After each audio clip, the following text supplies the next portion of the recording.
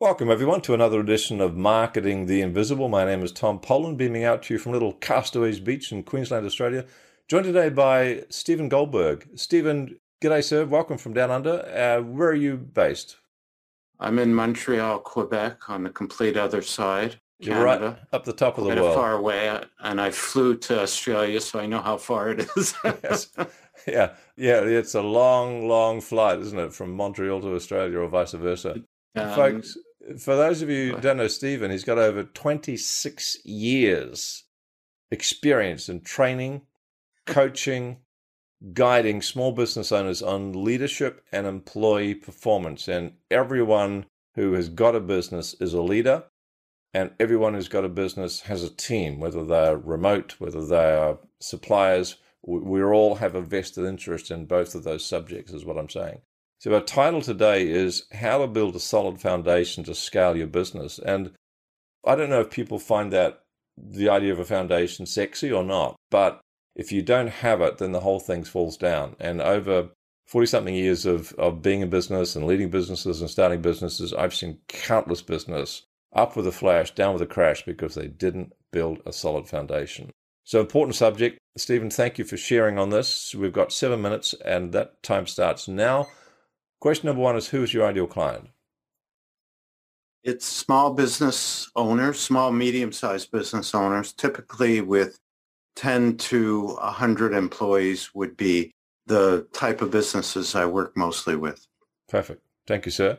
And question number two, 6.5 minutes left. What's the problem you solve for them? Well, I help them to scale their business or free up their time to work on the opportunities that present themselves, whether it be to scale their business or simply to put their talents and abilities where it's going to benefit the business and them the most. And sometimes that's doing things that they're really good at and they enjoy doing, and letting everybody else do what they're supposed to be doing. Do you find the things that they do best are the things they tend to want to do as well? Yeah, typically, I have clients that are often engineers, and they have an idea, they've developed an expertise, and they've seen a niche in the market for a specific thing related to that expertise, and they develop that business to solve a problem that maybe where they're working, who they're working for, is not addressing. And that's a lot of startups just start that way, right? It's people that are working in a particular field and see an opportunity where Right. it's not being addressed. It's a fun and exciting place to be. So talk to us a little bit, if you would. 5.5 minutes left. Question three, some of the typical symptoms. So when you get a new client that starts, just before that, what's going on in their business that they think, I really need to talk to Stephen? Well, often they're running into time problems, trying to get everything done. So Yep. it leads to a lot of stress, sometimes even heading towards burnout. It's affecting their relationships. And also to money problems. When your business isn't being maximized, the productivity of people, you could start running into financial problems too.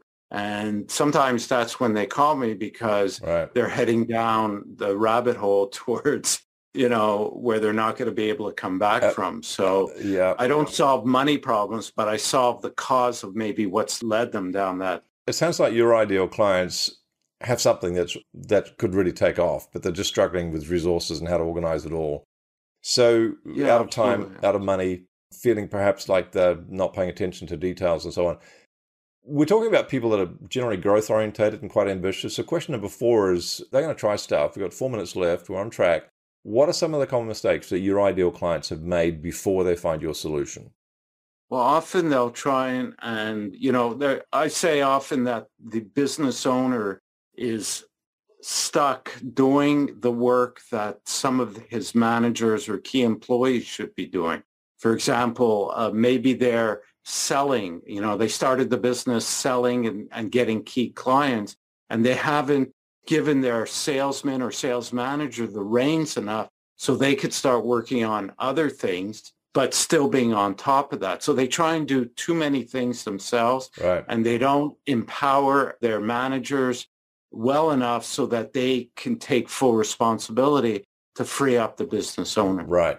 Okay, perfect. Thank you, sir. So the delegation, the outsourcing, the systemization. Anything I've missed in big picture terms? Well, they don't use outside resources, consultants enough. They try and fix everything themselves. I Yeah. call it the Superman syndrome. And they wait too long to ask for help because they think sometimes it's a sign of weakness. The secret of success. That they need to get help. Right. The secret of success is you don't have to be very smart. You just have to be smart enough to know how dumb you are, and which areas you really should get help on. Thank you for that. Question 5, 2.5 minutes left. One top tip, a valuable free action. Not going to solve the whole problem. They probably need you for that, but it might start them a step in the right direction. Well, I guess it's to really get clear with your managers on what the expectations are and not dictate it to them. People don't want to be dictated to, but have the managers come to you with their commitment that will free you as a business owner to do what you need to do to address your problems and grow the business. So let people come to you with their commitments. They know their job. They know what they should be doing. Don't tell them what to do.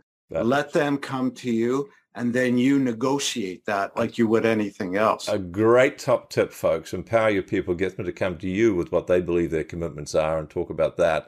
90 seconds left. I better move myself along. What's a valuable free resource? Where's the website? Someone can go there and find out more about what you do. Okay, well, on my website, optimusperformance.ca, which is my company, I have a place where you can go to the blog section, and I have tons of articles and videos. Right. And also on my YouTube channel, I publish a video tip every week.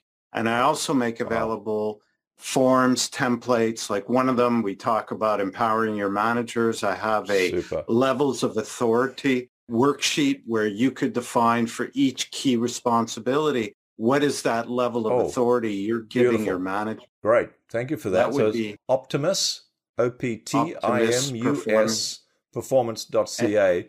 We've got a whole 30 seconds left. Stephen, what's the one question I should have asked you, and the answer, please? I don't know. I mean, we covered quite a bit. A lot. Tell me in less than 15 seconds, what got you into this? Well, I was working as an entrepreneur in a family business, and this was in the early 90s, and I realized I didn't really know how to manage people, and I was running into the same problems I just described. Thanks for checking out our Marketing the Invisible podcast. If you like what we're doing here, please head over to iTunes to subscribe, rate us, and leave us a review. It's very much appreciated. And if you want to generate 5 fresh leads in just 5 hours, then check out www.5hourchallenge.com.